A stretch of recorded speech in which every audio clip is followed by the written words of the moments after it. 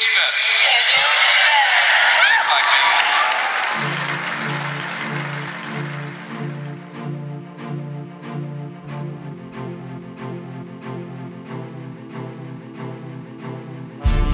Welcome aboard Navigate to Greatness podcast, where we share how to plot the course to personal greatness.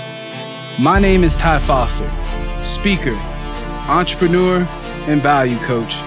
I'll be your host and navigator on this voyage, but you, my friend, you are the captain of this ship. You know, I believe in being guided. I mean truly guided. And my mission is to share tools and tips that help guide you to your own personal greatness.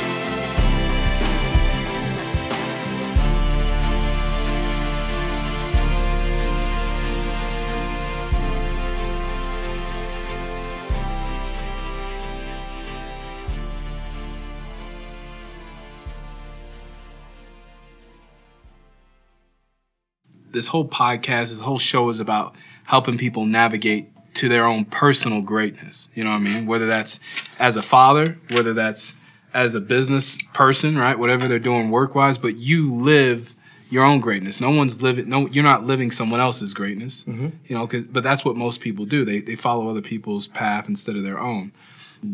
Really excited about sitting down and really putting, you know, what you do in a space where people can hear that and go, what the freak? I mean, for purposes of this particular interview, I'm going to refer to my guest as Mr. Fantastic because he's a superhero. You know, usually, I mean, I would say I call him Superman. Superheroes of the mind. Superhero of the mind. But, you know, when I look at your background, and we've talked about the world that you were in the financial services industry, merchant processing. You were a pioneer in that. Yep. You were the man, you know, but you walked away from all that. You've built up a freaking crazy income, and you've walked away from it. It reminds me of a story of a guy who I look at as a mentor and has been a great influence in my life. He got offered $3.5 million to go work for another company. Mm-hmm. And he turned it down because he said it was good for him, but it wasn't good for everyone else. Of course. Now, I know me, you know, and at the time of my life when I met him, I would have taken that money. I know for sure I would have taken it. Probably 9 out of 10 people would have taken it, yeah. But it's knowing that's what really gets me is people who are truly authentic, who know themselves. You use a word. The other day we were sitting down, you used the word called self-actualization. Yeah. When you've become the authentic you, who you are, you're comfortable with that. I don't want to say comfortable, but you understand who you are. You know what you can say yes, no to. You know what you're going to do. You're predictable. Right. So I guess my question is, give me a little bit on how the heck did you walk away from that type of income? Because like I said, you were a pioneer. Your residuals are probably pretty high. Mm-hmm.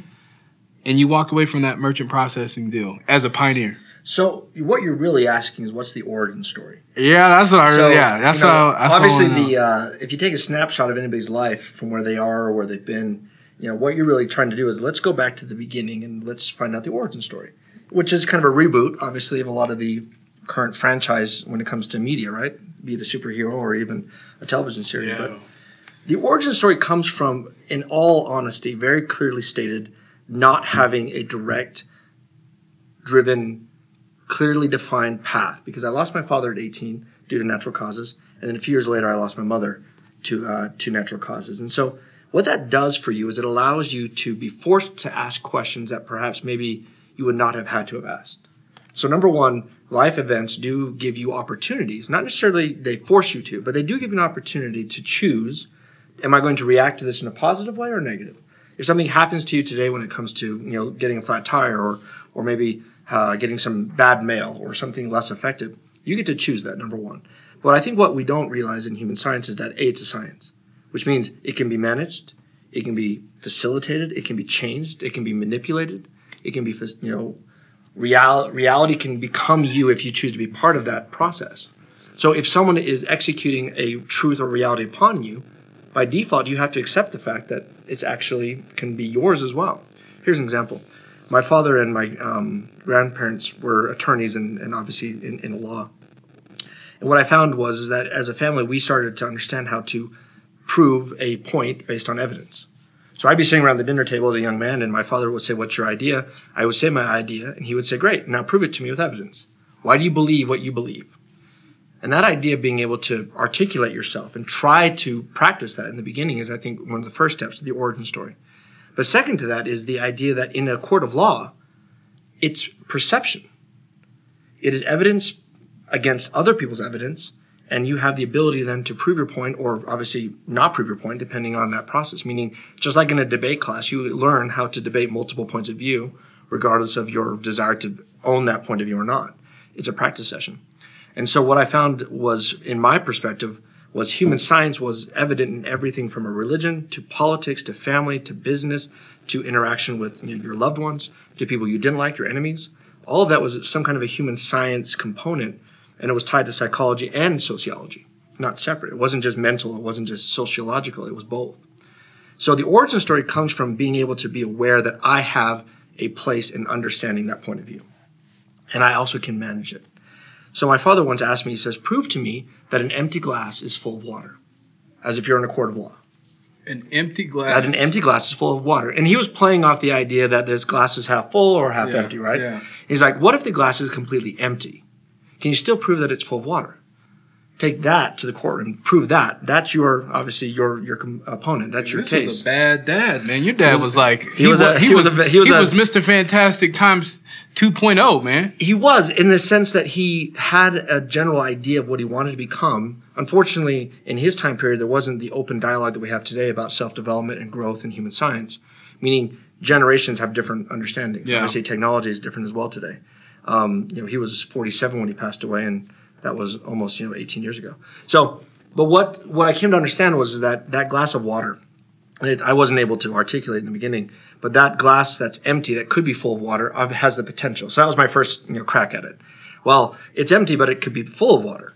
So it has potential. And that was, in itself a life lesson that you could layer in and build a whole foundation of core values on. That even though it may not appear to be so, it could be so. Not as it is, but as it could be. The mold is created. Right. Or there's the potential for something, right? Meaning in every day we all wake up and can be who we want to be based on the fact that we have a day. Yeah. But then it became even more evident to me as I started to understand science that glass was full of something. Even if it was empty of water, it was still full of air. Yeah. And if you take air and break it down based on perspective, it's hydrogen. Oxygen, methane. It's gases, right? Yeah. And these molecules, based on perspective, so take it from the physical understanding down to a microscopic level, which is just perspective. Absolutely. You now realize that what's in the glass currently is full of air, which is principally these elements. That make up water. And then guess what? If you freeze the glass, it would actually start to get ice crystals on the inside. Or if you heated it up, it would actually condense, because outside the glass is also these molecules. Yeah. So the glass is full of these molecules. It's full of the makings of water already, just in a different form, meaning in this case a gaseous substance called air, which is in essence water. So in a court of law, I could prove to you that glass is full of air. It's full of water because the hydrogen, oxygen, methane, and the molecules are all the same. I could show you a side-by-side of air and water, and you would see the combination that they're almost identical. And so in a court of law, I could prove to you that glass, although empty by visible perception, is actually full. Right. That little exercise in itself gives you one lesson. I get to control it. I get to spin it. I get to sell it. If you're having a bad day, you get to sell that it's A, a bad day, or B, this is a learning opportunity. Here's another example of the origin story. Is it an obstacle that you're running into? Is it a problem, or is it an opportunity? What most people do who love extreme sports is they see challenges as these proving grounds for their success. And that's a common characteristic from their psychological breakdown. The second thing you realize is that if you're going through life, seeing life as an obstacle, you're going to treat it differently. Is this bad event, this less effective event, this unsavory event that's occurring in my life, is this meant to hurt me or to help me grow? Mm-hmm. It's both. Keep in mind, it's both empty and half full. Going back to the glass metaphor, keep this in mind.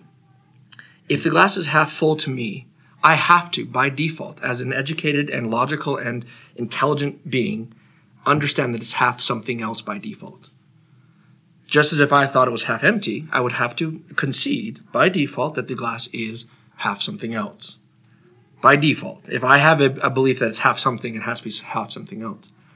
So going back to the origin story, which is how did I become the way I am, is I started to look at problems as opportunities. You don't have a problem or an issue or a negative part of you. You have an area of opportunity. We don't have a problem here, gentlemen, in this business meeting. We have an area of opportunity. The biggest battle that you have to win is the battle of private perception. So, there was actually a quote I was thinking about when you thought, what was my origin story? And I think when you meet great men in this world and you have that opportunity to actually touch base with them, they come up with the same storyline. This is Steve Jobs in 2005 at a commencement address, and he says, don't let the noise of others' opinions drown out your own inner voice. And most important, have the courage to follow your heart and your intuition. They somehow already know what you truly want to become. Everything else is secondary. So here's a great man who was actually, very visionary, very intelligent, all the above, quality characteristics we all seek out. And here he is, later on in his life in 2005, many years before he passed away, but saying to a group of people, follow your own heart. Get to know your own heart, but be aware that there is noise that is going to come into your mindset. So when you're talking about perspective, there's that same white noise or that same, if you will, outside noise coming into your perspective. Even though noise and perspective are two opposite senses, there is going to be visual noise that is going to keep you from success. How big is your home? Are you driving the right car? Do you love your job? Is your wife attractive enough? Is your body attractive enough? And once you put emphasis on something outside of yourself, it takes control. You get to own what controls you. If you own something, if I own a car, I can then sell the car, right? But if I don't own the car, I can't actually then provide freedom to that car, or in this case, even an idea.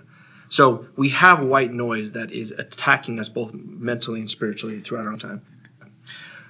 If you're driving down the street and you're driving, let's say, a XYZ car, and you know you have a spare in the back of your car that's XYZ spare. Yeah. And you see someone off the side of the road who has the same XYZ car. Yeah. And they have a flat tire. You pull over and say, hey, by the way, can I help you out?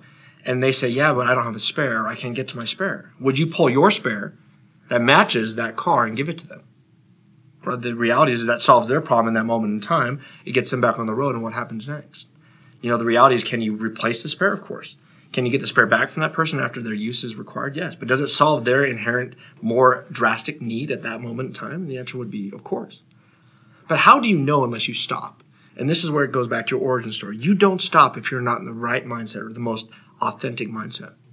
You don't stop because your life is more important than their life, and that dictates your future. Right. Meaning, if you're not in a good headspace, then when your father dies, you go against all the things that you've known to be true, and you start to blame people for the quote-unquote negative that has beseeched you or fallen upon you or made you who you are. It's a different mindset. You get to control that perspective. You get to control, I ain't hearing that. Brilliant little reality. I do that to people. Which is, I ain't feeling that. I ain't hearing that. Yeah. Another great song, by the way, that is actually from the late 80s, where there's a guy walking up to a young lady in the club and says, you're pretty attractive, and I'd like to date you. And she says, I already got a man. What's your man got to do? What's your man got to do with me? I ain't trying to play that. See, like I'm trying to talk to you. I'm trying to front with you in a positive way, and you're like, I already got a man. Yeah. He's like, I'm not trying to be your man. Yeah. I'm trying to talk to you. Meaning, you can have a man, you can have that situation. And by the way, people in business do that all the time. It's like, I already got a solution. I ain't trying to be your solution. I'm trying to talk about something else. Yeah. And so it's really just a play or a chess game, if you will, of different perspectives. And that's where the battle wins. That's the origin story. So origin story is how do you control perspectives and how do you play with them? Just so you guys know, when I say Mr. Fantastic, I say that a crazy amount of gravity. That word, there is good, there's great, and then there is freaking fan-stinking-tastic.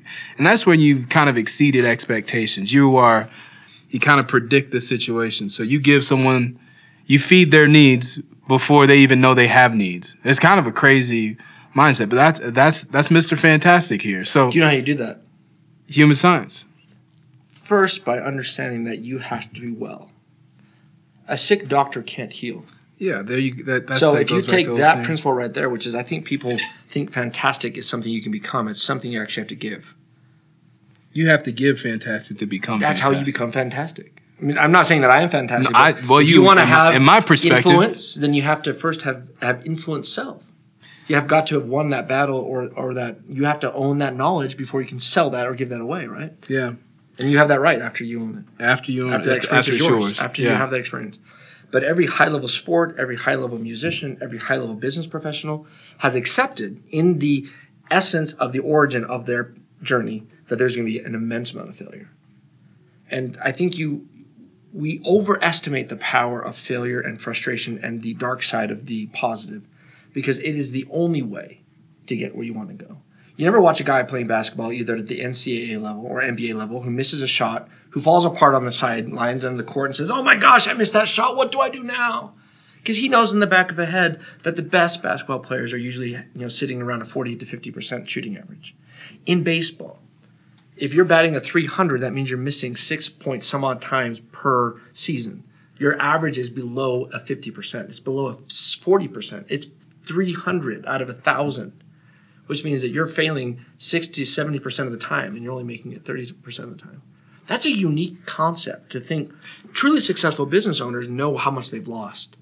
And they laugh, enjoy, and it becomes their badge of honor because they the own failures are their owning, and that's how they got to the successes. See, and that's a good point there. Most people, why don't they want to see? And I think becoming want to fail to the top right now. What I'm saying is being authentic, right? Being authentic means you're okay with failure. Most people try to hide. I mean, the South. I grew up in the South, and I swear, man, you got what was that? The movie. Gone with the Wind, yeah. Gone with the Wind. And the whole story behind Gone with the Wind is that the South is rotten. It's like they're trying to put on the face. It has its own challenges. Yeah, right. Well, no, it's got the whole days of, hey, man, we're having these parties and we're living the high life. The heyday, right? It's gone, but they're still trying to put on the face like it's still happening. And so, like, when I look at a lot of our family, like we've gone through a bunch of struggles, a bunch of lawsuits, and my mom, she lived this lifestyle of like this. She always wanted to put on this face like she was still living that life, and I'm like, Mom, look, man, who freaking cares? But it's just that embarrassment. How do people get? Well, who owns the perspective? We do, but we're not. When we allow someone else's identity or someone else's belief in us or someone else's prospect in us or someone else's opinion of us own our actions, we are allowing the white noise to suffocate our actions. Meaning, when you are operating on the premise that there is an ideal that you're trying to attain, and that ideal is external to your identity, or it's not authentic to who you are, or worse, it is someone else's identity of what a good person should look like, or a successful white person or black person should look like, or what this should be or that should be, then you start to operate on the premise that they now have control by default. See, control is something that should be shared and interacted with as a organic kind of, chemical space that can be given back and forth to, right? It isn't something that is static. It's something that's definitely, in flux. But if someone is attempting to live in a life they're not, they're allowing whatever life that is to control them. So what's the dangers of that? The dangers of that are that you become someone that is inauthentic because you're now living for someone else. You can get caught up in what they say works or what doesn't work.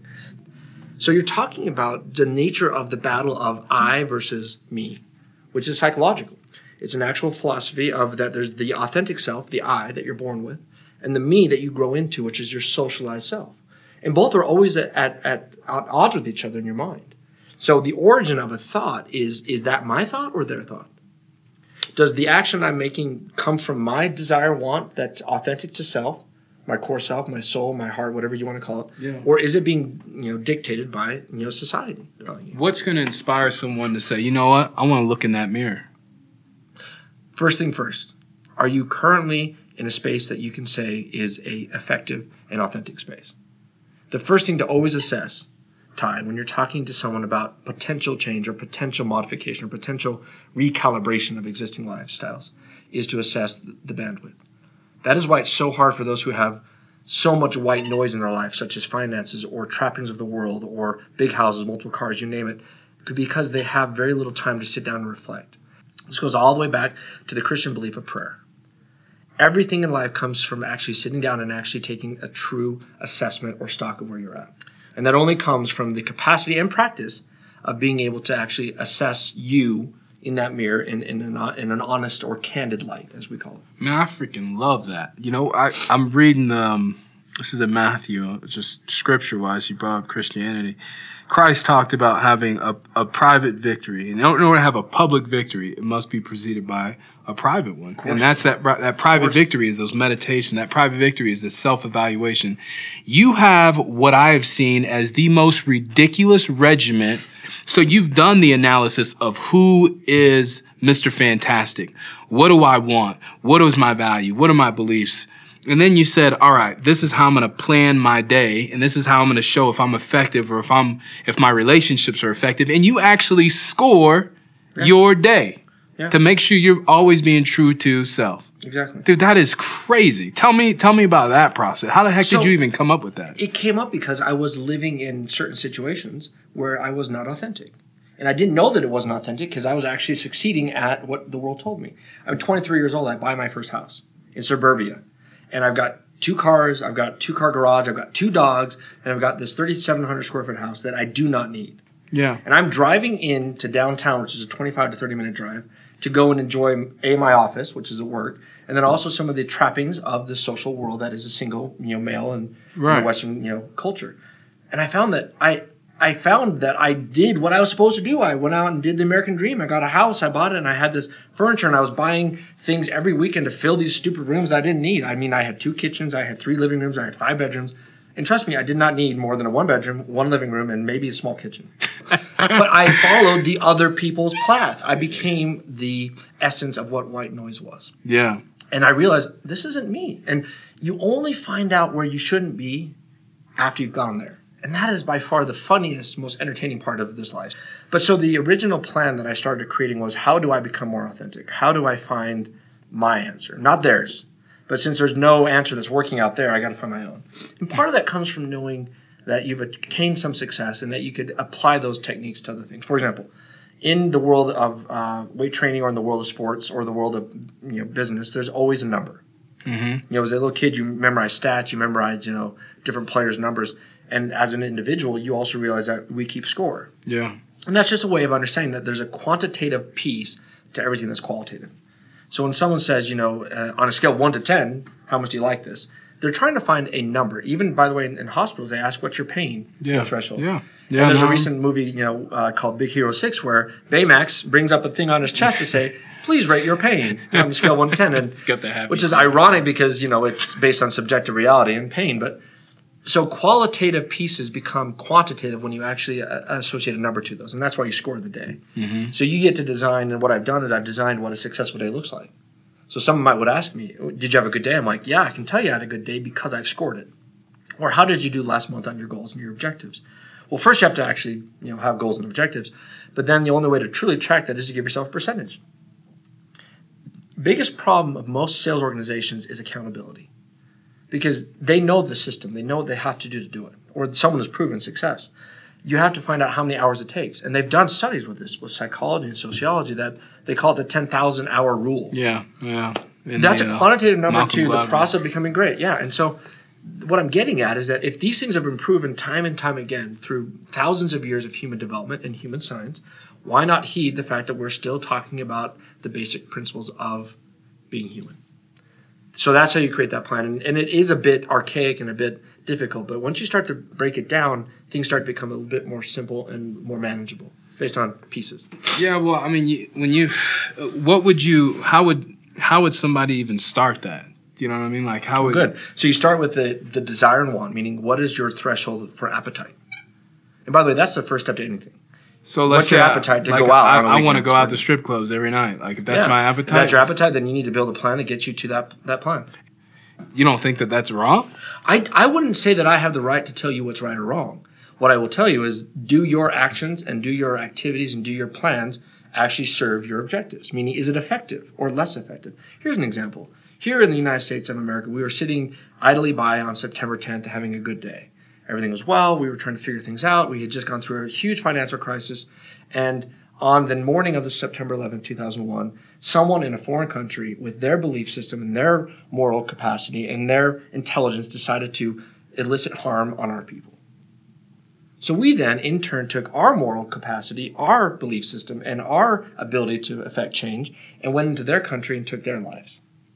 You tell me which one of those is right or wrong. I can't tell you. I mean, there are people who believe that we should have retaliated, and there are people who said we shouldn't have. You have to ask yourself, does this activity serve my goal or objective in an effective way? Meaning, if your goal is to meet a young lady in a particular environment that wants to be with you for money, then I think the strip club is a great place to meet her. But if you're trying to find a good, wholesome girl who's at that strip club by chance, you're probably going to have a hard time doing that. We had an experience, you and I, where it is the day of the last part of the quarter, the last part of the month, and we were trying to meet with a business owner who probably has other things going on in his mind, especially at that time in his life, especially right before taxes are due, right? Yeah. So you look at that situation, you just have to know, is the juice going to be worth the squeeze? I can't tell you what squeeze of juice you want, but I can tell you if you're looking for an effective action, we can reverse engineer that and find out what's best for you and your situation. Is it probable that we all just come to this planet, we have all these experiences, and we then die, and that's all there is? Or is it probable and or maybe evident to some that there is actually a beginning before experience and a post-experience? Which is more logical? Well, in some people's minds, because of their paradigms, they think it's more logical that people are born and die, and that's the nature of obviously the biology of our lives. People who have had experience with their divinity or their soul or in their religion or spiritual experience, it's more obvious to them that, well, gosh, of course there's a God. Of course there's a higher power. There's a higher being. I don't have to eradicate the other person, because if I was to sit down and talk to that other person who had a different opinion or a different truth, I bet there's some similarities there based on that premise, where do we base our truth at? And this, of course, goes into psychology and sociology. We can go in circles, but I can tell you that in a law environment or where there's actual desire to want to find truth together, you can find commonalities. That's the kickers. Where does your desire come from? Desire, though. But that goes back to the appetite. So if I have an appetite to make it work with my wife, I'm going to make it work. If I have an appetite to throw all my relationships out the window once they become unfavorable, I'm going to easily throw them away, and that's why divorce happens. Divorce happens because we give ourselves an option because of our appetite. Yeah. Back in the day, they still had problems. Back in the 50s, they had less divorce, but they still had problems. The key is, do I have a higher desire to make it work, or do I have a higher desire to just kit and run? It's up to you. But that's where you get to sit down and discuss that. So that's why it's so important to know your truths, so that when you sit down with somebody you love and someone that has value, you can discuss what are your truths. What are your principles? What are my principles? And let's find out if they're actually compatible.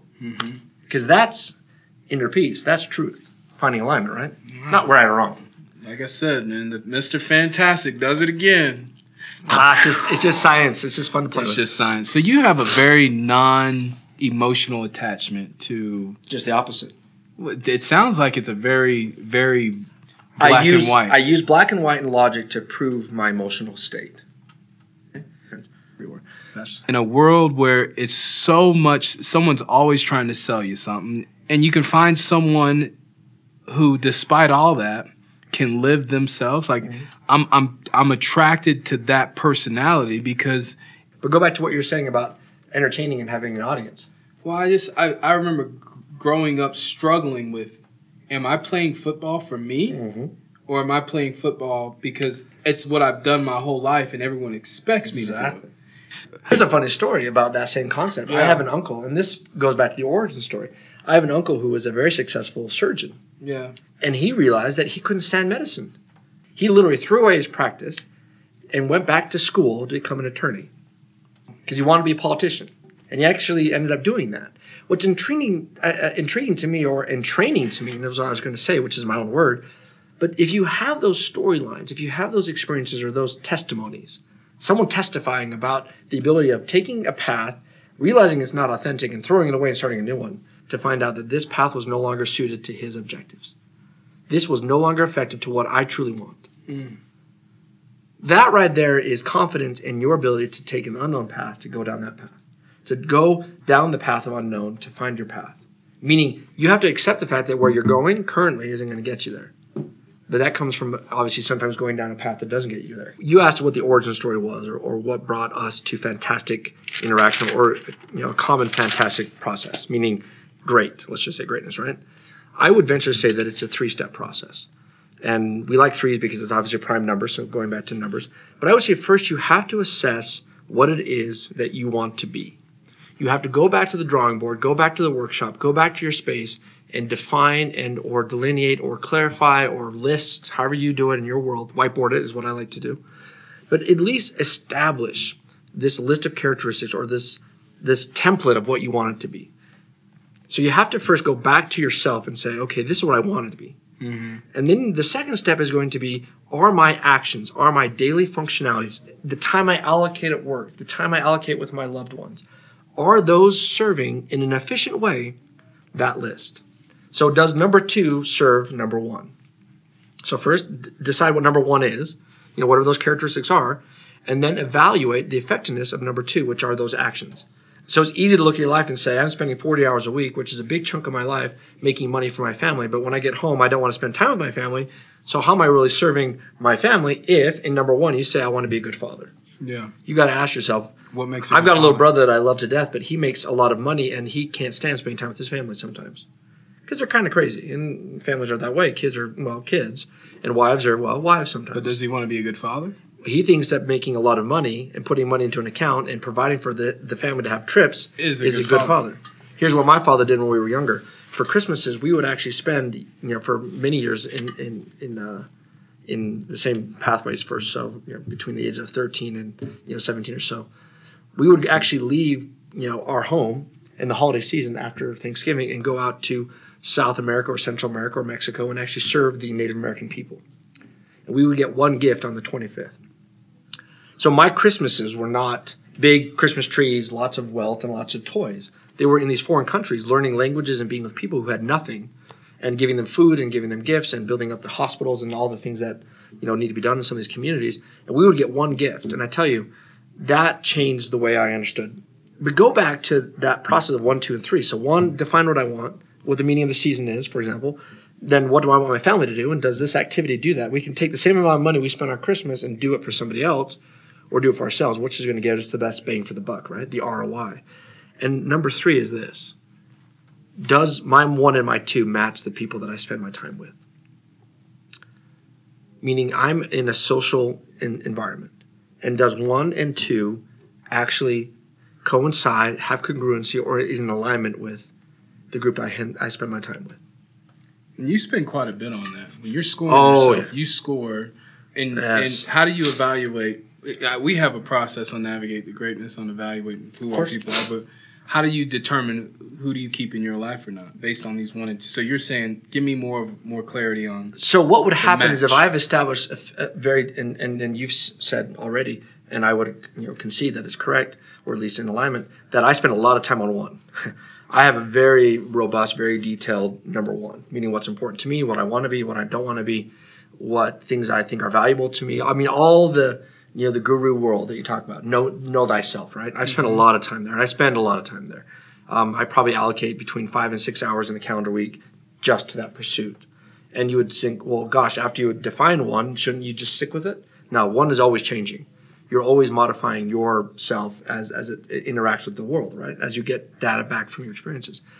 And number 2, obviously, is really where you start to really evaluate your actions, right? You start to put an action plan in place, and then you have to go back and evaluate that. But this is the kicker. So 3 is where most of the data comes back from.